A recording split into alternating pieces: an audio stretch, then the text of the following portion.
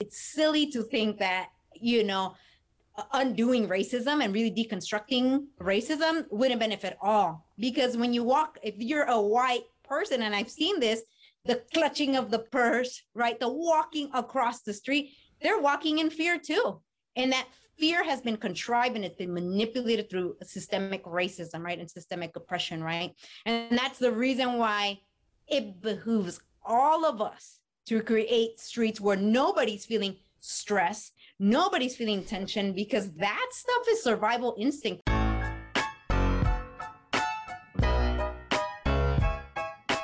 Nava, what's up, girl? How you doing? Good. Yeah? Yeah, good. Mm-hmm. I'm really excited about Rio. Mm-hmm. Yeah, they are amazing. Yeah. One thing that they're going to touch on, that we know they're going to touch on, is this idea of intergenerational trauma. Yeah, that's a big And one. I think something that none of us really realize, or maybe some of us realize, but at least I didn't for a really long time, is that everybody actually has some sort of trauma. And I think there's a lot of people that be like, oh no, I had a good family, I had this, I had that. There is trauma just latent within our system. Wherever, for me, it's if we're living in a world where there is oppression that exists, there is trauma just running through the water in which you drink, and it's in your veins. It's within these very subtle, latent kind of cultural norms that you eat up and that you think are very normal. And I think it would be really good to talk to them about this. I was recently in St. Croix and I was doing research on the family, and I found members of my family all the way back to 1803. What plantation they were on, who owned them, what job they did on the plantation, whether they were picking cotton or seamstress or whatever, or cutting sugarcane. And it was just, there was like this sense of lineage and kind of like completeness, kind of tinged with a sorrow, of course, for what they experienced and what they lived through. But there was a sense that I was reconnecting to an ancestral line that made me feel a bit more complete. And that, when we talk about that trauma, just being able to put our hands on those who have gone before and to say, oh, I come from this. And no matter how complex and difficult that is, but to be able to like stand in that truth and then hopefully to gain some healing through that experience and that recognition and that kind of grappling with that reality. So. Yeah. What about for you? I mean... it's interesting. As you're talking about the beauty of understanding and at least knowing some idea of where your history is. Yeah. I mean, there's some people that I know in our family, and it's so empowering to hear their stories.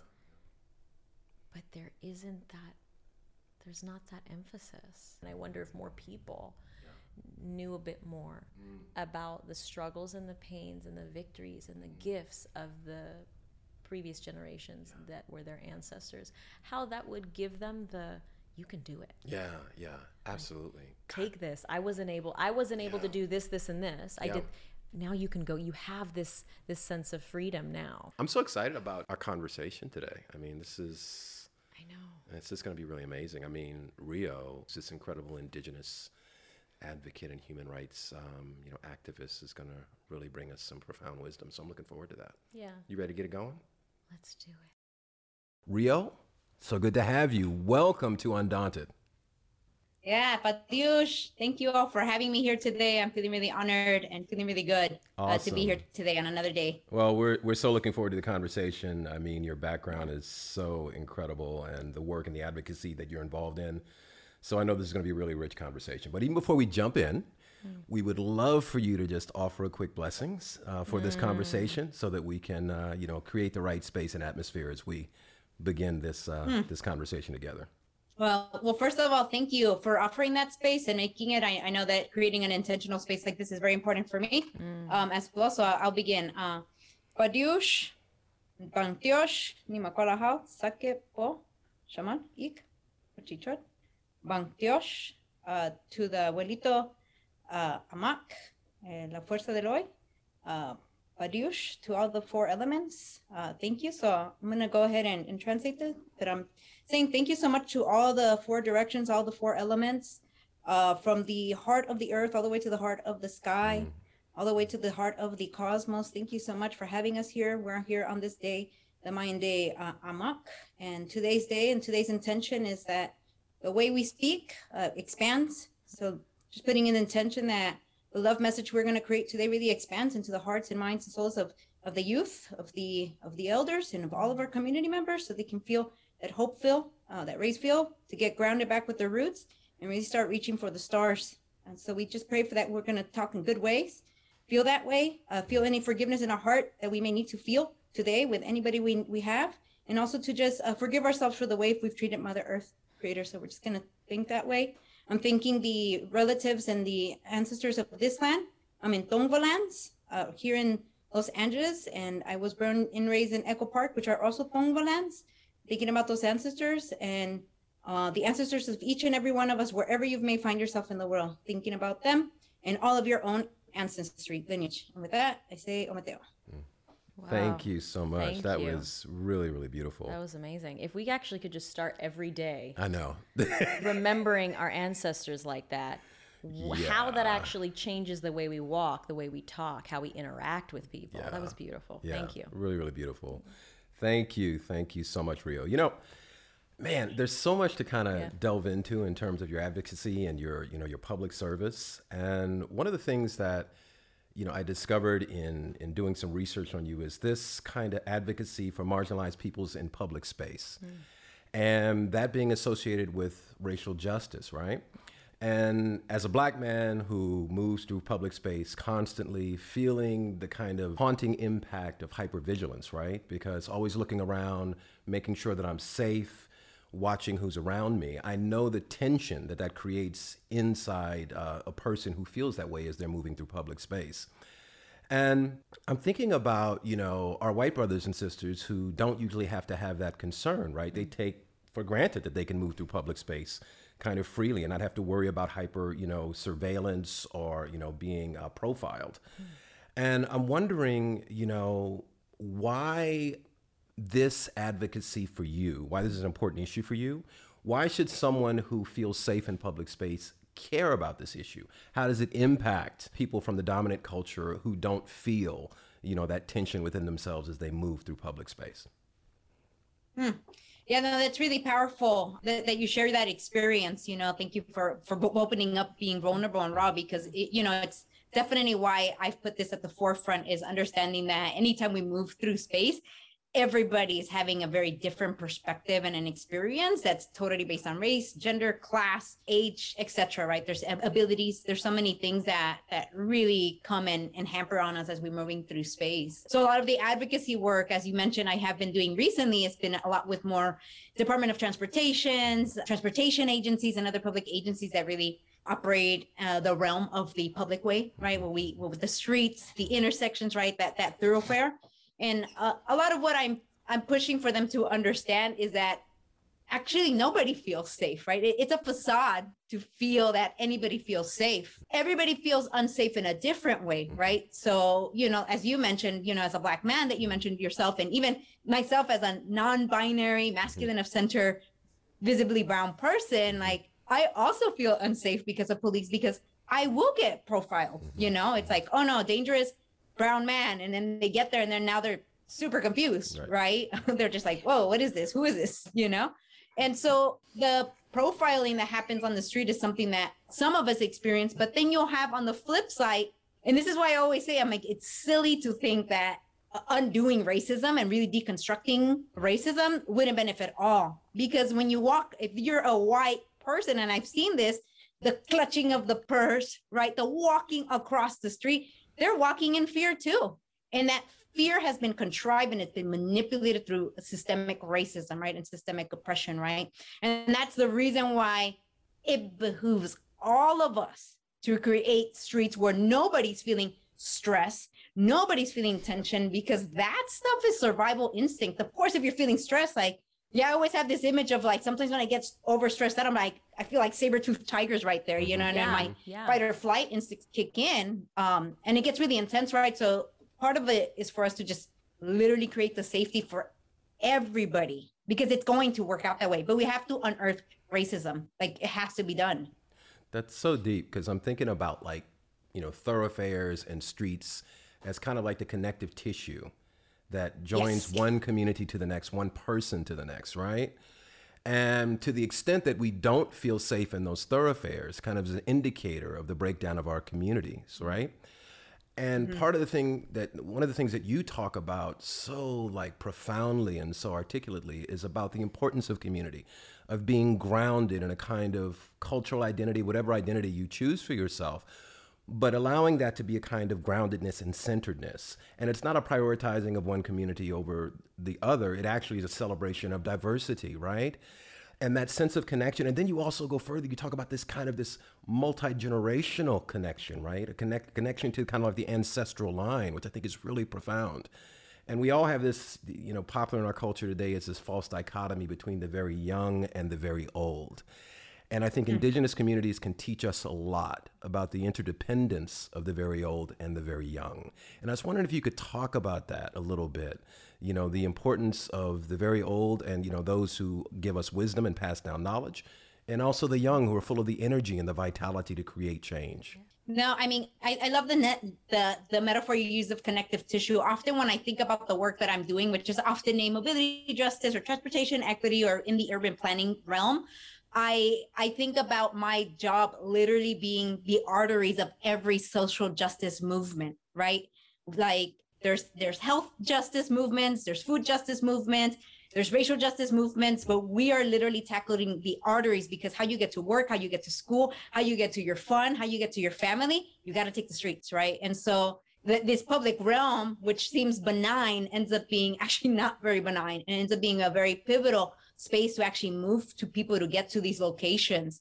And the pandemic really, for so long, I felt silly that my mom grew up working, I grew up with my mom who grew up cleaning houses, and it would take us 2 hours each way to get to the places we needed to clean. So that's 4 hours like on commuting, right? And for so long, my advocacy was focused on like, we need more frequent buses so we can get to the houses that we need to clean for your people often, right? For a long time, that was my advocacy. And I think that's still needed and still really relevant. There's a lot of day laborers, there's a lot of folks who are working those kind of industry jobs that I honor very much, because those are very hard work and they do so much, right? But at the fundamental basis, I think when the pandemic hit, right, and we realized that jobs were just like, I also realized there was massive isolation because we had a lot of communities that were very much deserted in a lot of ways, right? So now these communities lack parks that the kids could go to that were safe, lack the grocery stores, lack the clinics, and they were landlocked. They were literally landlocked. And it really made me heartbroken to think about our elders who were even more landlocked, Yeah. Now they couldn't just walk to the bus to get them anywhere. They needed to really rely on private mobility because of the fear of the pandemic, right? As you're moving through public buses. And I know they've done a lot of good job through the public realm, in the public transportation realm, but it really opened me up to a new thought, which is, you're right. It is based on a lot of the tribal ways and a lot of tribal thinking, was that, I started to have this idea of like, what does it mean to like bridge ecosystem, right? And neighborhoods. Right. And then the term that came out for me was ecohoods, and an ecosystem is filled with every single thing those animals and the native flora and the fauna in the area need. Right. And the neighborhoods would be our community factor, which would be like our youth, our elders, and everybody in between. And I started to really meditate and visualize, like, what does an ecohood look like? It actually means that every single neighborhood not only needs frequent buses and needs frequent access to move through space, it literally needs to have every single thing within 20 minutes of a walking distance. And I thought, well, holy moly, if we did that, we'd already eliminate so much of our carbon footprint, and it made me think about like, yeah, what if actually the elders were the teacher of the kids, so that because we have 2 teenagers at home, we have an 11-year-old and a 15-year-old, and they were landlocked to their bedrooms. And we still had to work. And I just thought like, geez, wouldn't it be so great if we had organized our elders to be the teachers, and then they could just rotate between the neighborhood elders, and they could go learn. Yeah. Like, I'm like, it's there. Our world of possibilities is right here in front of our faces. And I think we go circumvent some times to get to what's already there. Like our richness, especially in a lot of neighborhoods of youth of color, I think about all the grandparents and the parents that came from places where they've learned so much about, like, whether it's planting or building homes out of like what they call palapas, palm fronds.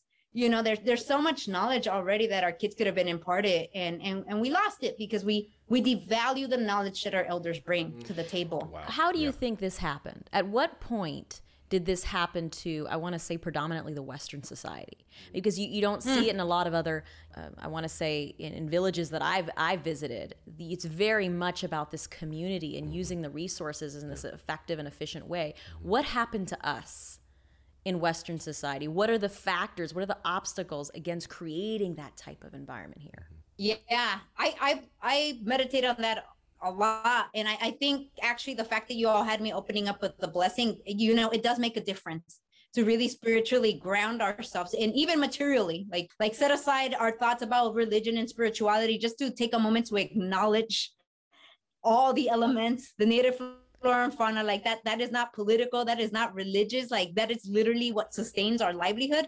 And the only thing I can imagine, because I even think about some of the history that I've heard from a lot of the European cultures, is that I'm like, yeah, there was actually really earthy people there. I've heard of some really earthy tribes there too, who were demolished, right? During imperialism forces and etc. And then I think like everybody needs to go back to the roots. And that literally means going back to earth roots. Like, what does it look like to live in equilibrium in earth, and to learn about that from your own culture?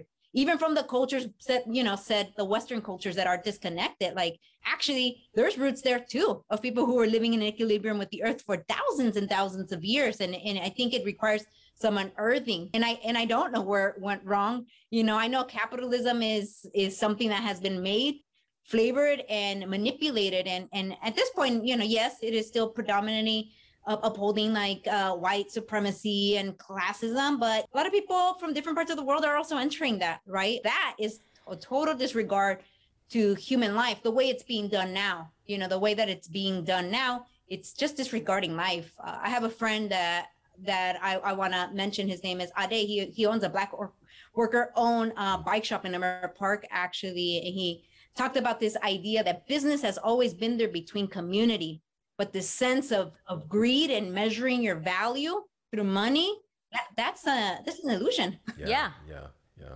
Wow. It makes me think, Nava, Nava and I were having this conversation like last night. We were talking about living from an authentic space as opposed to living from an external, space, which is primarily driven, which he talked about, capitalism, materialism, right? Individualism, competition, right. And I'm thinking about the impact of social media on young people, on our community, and how we live such, heavily curated lives in the space of social media, right? Which is really incompatible with a kind of authenticity, a kind of inner driven kind of authenticity that comes from a relationship to the inner part of ourselves. It also seems very contradictory to a lot of indigenous teachings and wisdoms.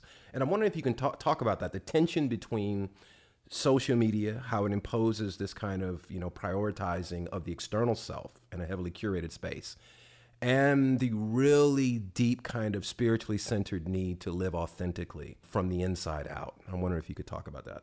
Yeah, I worry about that. I worry about the social media impact. The statistics are out. We're seeing, unfortunately, youth really struggle with higher rates of suicidality, depression, and grief, often because what we're seeing on social media is a Disneyland, report. It's a fantasy world that we're seeing being reported on social media. And even me as an adult, I sometimes get trapped in it and be like, oh man, my day's bad and everybody else's day was awesome.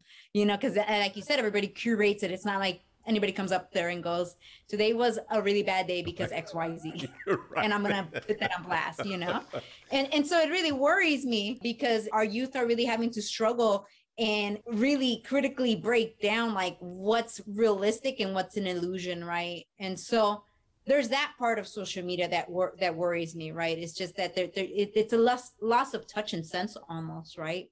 And then on the flip side, I think about like a lot of social media activists too, and who are doing the work to be like, well, we can also use this tool to promulgate and move forward some of the indigenous values. And I also see that. I see a lot of retaking by a lot of really incredible young folks who are just being like, what, if we're going to use social media, it's going to be all the way positivity, and it's going to be sharing like our own ancestral identities, culture, language. It's how I ended up in a Nahuatl Pipil class, to be frank. I'm taking a Nahuatl Pipil class with Acuidándolas, And I saw it on social media, and I'm so grateful that I did, because then I realized there is a silver lining, and these tools, we can either use them in ways that are like focused on consumerism, capitalism, right? Or you can use it on the ability to expand, grow your knowledge, grow your community. And I think for us, our work as like the adults who are navigating our youth, because we have 2 youth, is like help them have healthy boundaries with social media, and to really be like, this is a tool. This does not own me. Like, this social media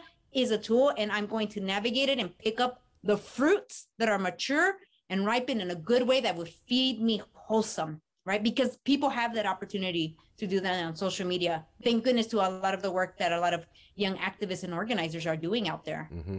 Yeah. I want to go back to that place of just that intergenerational relationship between the previous generations and the one that we're seeing right now. For the most part, the younger generation, from what I've heard, because I work a lot with youth, is that the previous generation, the older generation, is very disconnected.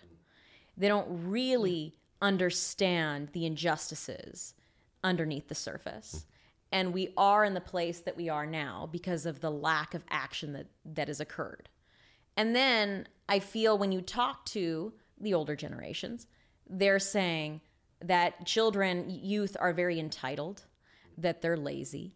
Don't give them the credit that their capacity actually deserves. How do you, because you work in that space of bridging these 2 generations together, how do you bridge those generations, one? And the other, what is the harm when they're not bridged? What happens? No, that's a very powerful point of conversation that we need to have. And I've definitely seen that with the tension between the youth and the elders. I'm perfectly situated to be a bridge, at this moment in time in my life. And I really take that role really serious. A lot of the way that I've been thinking about this is that we absolutely have to listen to the wisdom of the elders, and we also have to listen to the leadership of the youth. And I think that has been a disconnect that's been happening on both ends, where we haven't taught. I know for me, speaking of myself, like even as a young person, I'm like, in hindsight, I'm like, gosh, I wish I had more elders who had imparted wisdom to me a little bit earlier, right? To prevent some of those mistakes that I made that did cause me harm or others harm, because I think the elders could have helped me kind of maybe maneuver through that a little bit better, maybe. But I also see on the flip side, elders who may be quote unquote stuck in their ways, right? Or what is often deemed as stuck in their ways, and the youth having the frustration with them not moving along into where the progressive youth angle is, right? And we really have to do both. And I have a really wonderful teacher named Olivia Chumacero. Please check her work out. It's at Everything is Medicine. And I love the way she teaches as an elder. Like, she's very much motivated to know that her role is an elder and to share and impart that wisdom. And she sees it as a responsibility, but she's always flexible and open to hearing what the youth have to say. And she always tells us that. She's like, look, if I'm making a mistake, you got to tell me. I won't know. So Humility. To create that space, and that's a really good place to learn from an elder, to be like, I have to actively, as an elder, because I have the privilege, right, of authority, I have to actively create the space where my youth and my students feel like they can also question, challenge me, and move me forward in a good way, right? But the elders have to do that. And the youth have to have that open-mindedness and that open-heartedness, that there is something there for them to learn and to grow with, and that they too can impart that knowledge. And so that way you almost create an equilibrium of power dynamics. And in some cultures, there isn't. That same elder says that, hey, in my culture, there isn't an authority of like, only an elder gets to choose. Like, sometimes the vision might come from a young person, and then everybody follows that. There are things that, we need to figure out how to like deconstruct that hierarchy that we've even created amongst age. But there is pertinent roles, right? Like, absolutely. Like, elders have the experience, the wisdom, the know-how, but youth have a lot of the leadership, the growing capacity, and that really sprouting energy that we really need to spread our wings into. Yeah. That's amazing. I always try and tell myself, at least, that every person, they're their own soul, and each of them have their own gifts and capacities and abilities, regardless of their age. When you start putting aside one person and then putting aside another, you're actually removing these beautiful potential resources from a table of consultation, where incredible fruits can actually occur. And we have to start seeing people as souls, rather than saying that, where did they come from? What is their socioeconomic background? What is their cultural background? How old are they? And removing that. It's really powerful, because it it reminds us who we really all are at the fundamental basis. If you could just strip down all these things that actually have been fabricated and created, right? And to your point, yes, like racism is very real. It has a very material effect on our bodies, and yet it's been fabricated and manipulated, and some body of humans decided to create this thing, right? So just as it was created, we can unveil that and realize like who we really are. And from what I understand in my teachings, like our job as humans is to really create that, like to caretake for our land. And that's why I always like to use the words of stewarding our streets, right? Stewarding our neighbors, stewarding our communities, because that's our job as human beings. It's not only to take care of each other and ourselves as humans, but to be like, hey, who's a native flora and fauna? Oh, hey, this tree provides shade. I'm responsible to take care of it. Hey, these birds provide the pollination which grows my food. I'm responsible to take care of them, make sure they have water and food, etc. Right? And so, yeah, we really got to start shifting our mind. And obviously, it's been very visible in the way that climate change has impacted terribly all over the world in various ways, right? Whether it's extreme heat, fires, or extreme cold, those are repercussions of us not doing our job as human beings that we have with this earth. It's so powerful. I'm thinking about, there's a wonderful quote from the Baha'i teachings that says that the earth is one country and mankind are its citizens. So that we're all connected. It's the same thing that you're talking about. There's interconnection, it's interdependence, right? And it's something that is not theoretical. It's not an intellectual exercise, right? It is a fundamental truth of how we all have been created, how we've come into existence. And you know, you've talked about this incredible, this beautiful relationship between generations, between the old and the young. I'm interested in the idea of rupture, right? When there is rupture in communities, between generations and relationships, how do we go about the process of repairing that so that we can restore, you know, that notion of us all being interconnected and interdependent and move beyond to a place of wholeness collectively? So I'm just wondering if you had any ideas about that. Masood, I would love to ask, when you mean rupture, can you give like some examples? Yeah, because I'm thinking about like, okay, so I'm thinking about like just if you have, there's abuse in the family. Maybe somebody does something that is completely irresponsible and has an impact on everybody in the community. So how do we go about the process of repair in relationships when there is rupture and people are legitimately upset or angry about what has occurred? Yeah, no, thank you for that powerful question again. I've been meditating on that piece a lot. You know, I also grew up in a home that, in the eyes of what Western calls would deem, you know, quote unquote, abusive, right? And I grew up in a home like that, and it created definitely a lot of rupture, particularly with my father. And I've been on a healing journey to figure out, like, to see him as a human, to see him for what he went through, and to understand that what he did, yes, was not correct. Though some of the abuses that he imparted on me, my brothers, and my mom, but also to see him, like literally see him as a human. Like if I could step away from being, you know, a child of his and look at him and really take a bird's eye view of his life and being like, how horrific is it that my dad, you know, who grew up in Tiquizate, Guatemala, and his name is Wilfredo, how horrific is it that, you know, he grew up first learning how to do everything, being sustenance farm, or what they would call sustenance farmers, like literally being able to raise and grow the food that you need, you know, and then even use it to trade. And then for that land to be taken away for the cattle industry, for the banana industry, for the cane sugar industry. And then it was taken away, and at 11, you were left on your own to fend because, hey, grandma couldn't even provide at that point, or his mom at that point couldn't provide. And then he was literally at age 11 with no shoes, like figuring out how he was going to make it. And then he made it, you know, he would be called the rags to riches story. He figured it out somehow. It's in accounting and got into real estate, and he was successful materially. And I've had to really sit with that humble compassion for my dad to be like, yo, like for him, that was the biggest success he could do as a father. Like to him, he's just like, I did it, like change the intergenerational trauma of like desperate poverty, like literally poverty that causes starvation, right? And he didn't make a lot of great choices, right? But I've realized that part of that rupture is not necessarily that I'm going to make amends or that I'm going to be close to my father or that we don't need to have space. But it's figuring out that I need to carry that forgiveness for my father and for myself, and to be able to see that he did the best he could do as a father, and that it's almost like he passed the baton. I can only think about it that way. Like he passed the baton. He kept me alive, literally. Like we were in danger of being killed, and he kept me alive. Like I'm the seed now, and now my responsibility is going to be like, forgive my father what he did, but I'm not going to carry that weight anymore on my shoulders. And I'm going to now take it as a responsibility to remember my roots, remember my dad's roots, which I know is Mayan, and remember my mom's roots, which is Nahua Pipil, and to really start learning and incorporating that, because I think that's the best gift I can give back to my ancestors. And that's the only way I can think about how to make with that abuse, because some of that abuse is real. And some of it means that you really do need to step away, but there is other ways you can transform that energy of anger, of sadness and grief into something that can create action. And so that we can still be proud of who we are, because we know that the systems that be led to the situation that made my dad abusive, where I don't think if we were living in tribal situations and my dad was well fed and there wasn't all this traumatic stuff going on, that I don't think my dad would be that way. Right. So that's where the human compassion side has to come in for my dad and for myself. It's beautiful.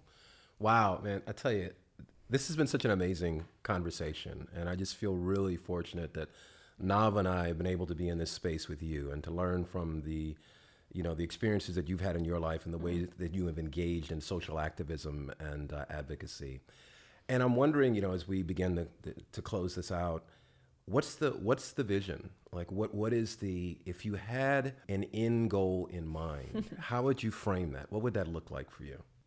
A lot of what I've been doing now as, and I think I've talked about this yesterday when we were having a conversation, was this idea that for so long, a lot of that anger I funneled into some organizing, some very, very youth, hardcore organizing on the streets, which was really wonderful. And I'm glad, and I'm really so powerful that youth do that. And now a lot of it's centered around my family and making sure we have to be grounded in our families to really make sure that we don't replicate the same mistakes, right, of running out.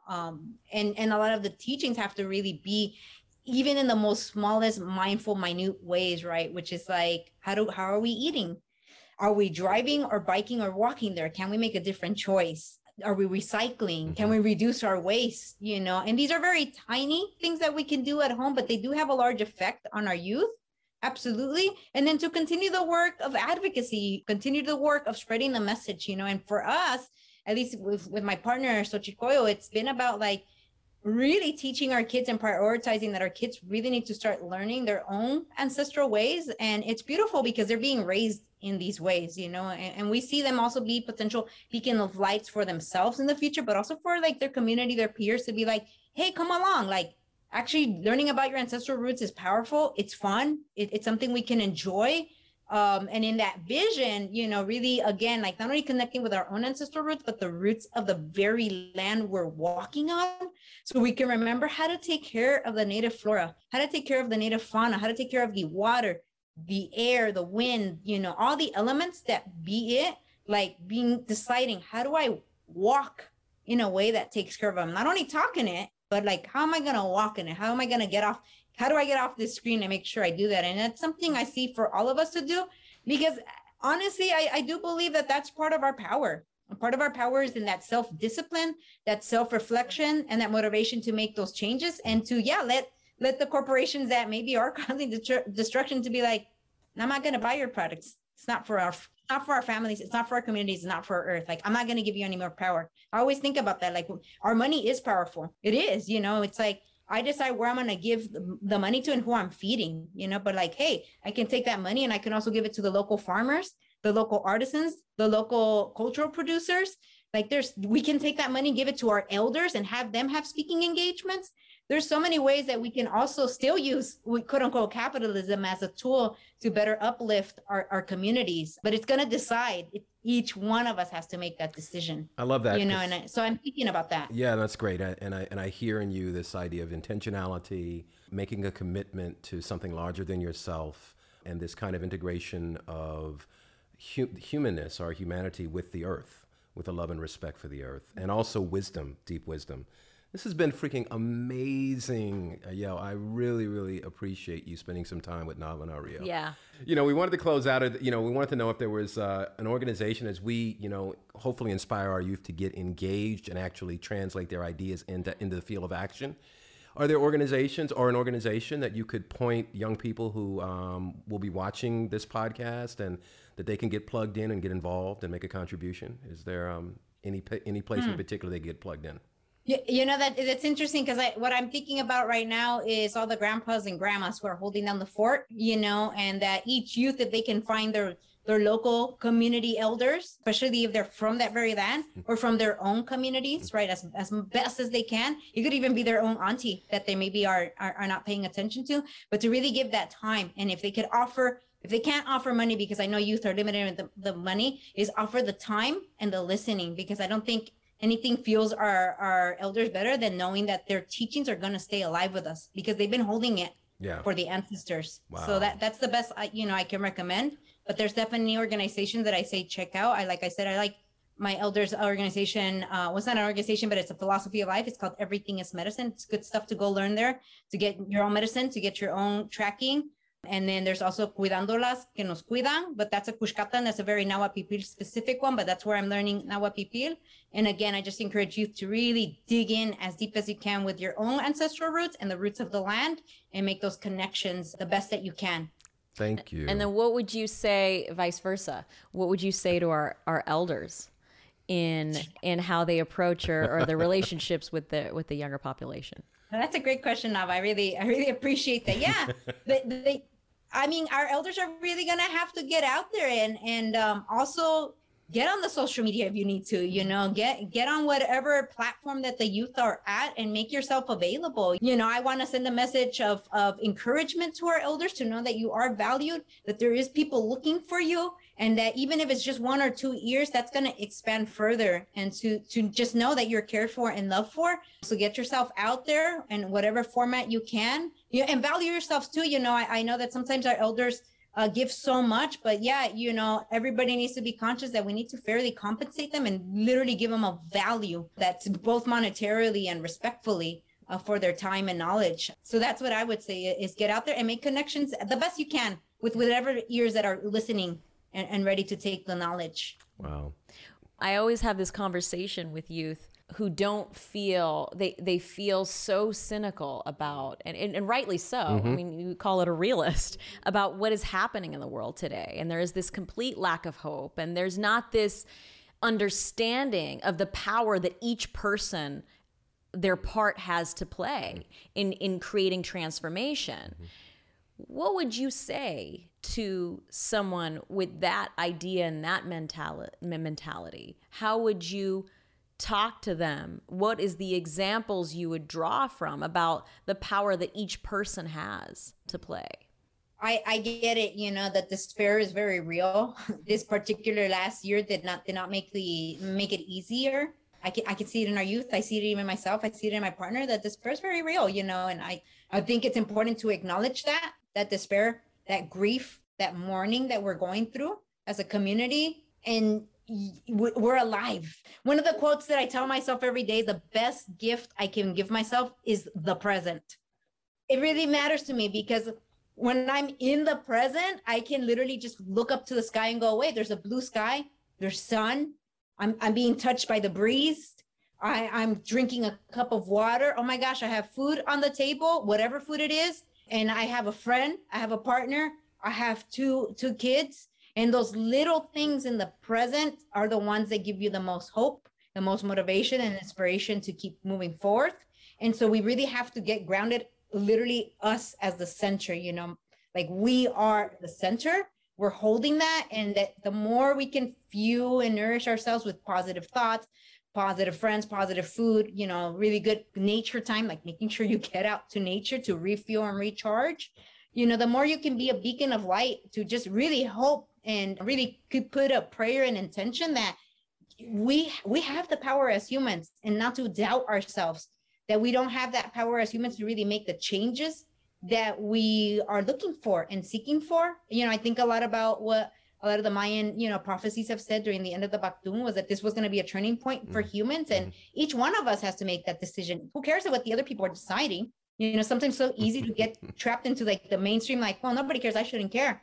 But the reality is we carry whatever energy we carry it and we put it onto the world. So it's like, we got to just clean it up and just trust and have full faith in our own humanity and full faith that there is other humans out there doing that work, that prayer, that intention, and they're living their lives. And that if we could just bird's eye view and look at the globe, like we're interconnected in this really beautiful, amazing way. And that those vibrations will eventually rock and shake the rest of the world who need that consciousness to remember who they are as humans. Yeah.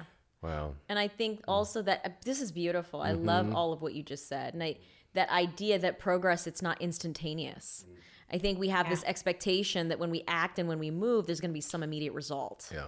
But that we have to know that anything that we've ever seen, any change that has ever happened in the world has been step by step by step and has begun initially by 1 or 2 or 3, 4 people.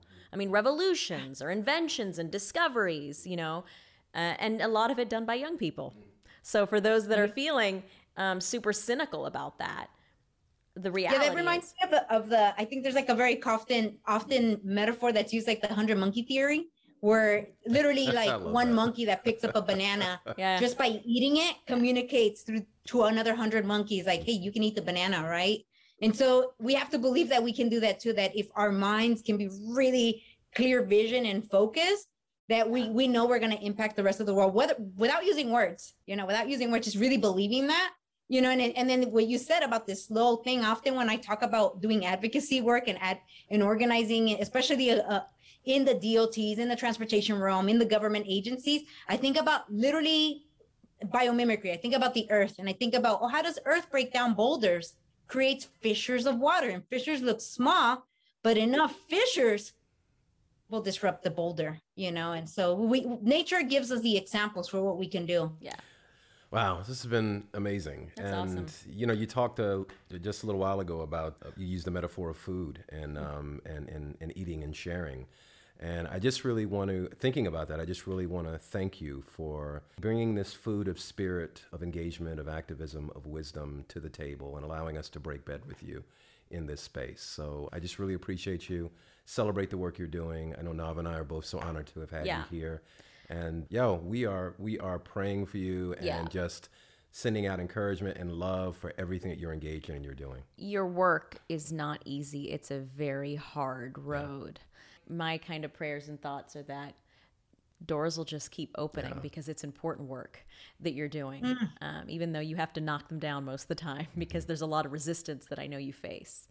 It's so important. And thank you for doing it. Yeah, Padiush, to both of you, thank you so much for all the beautiful work you all are about to continue to embark on. Like, literally our vibrations coming in together to help, help transform minds and hearts and thoughts and unify. So thank you all, both of you, for the work you're doing. And it's been wonderful to get to know you and to learn about your work. Thank you so much, hopefully Rio. This is the beginning of our relationship, Rio. Yes. We want to be involved and we want to learn more and more and do more. So thank you for being here. Thank you, Rio.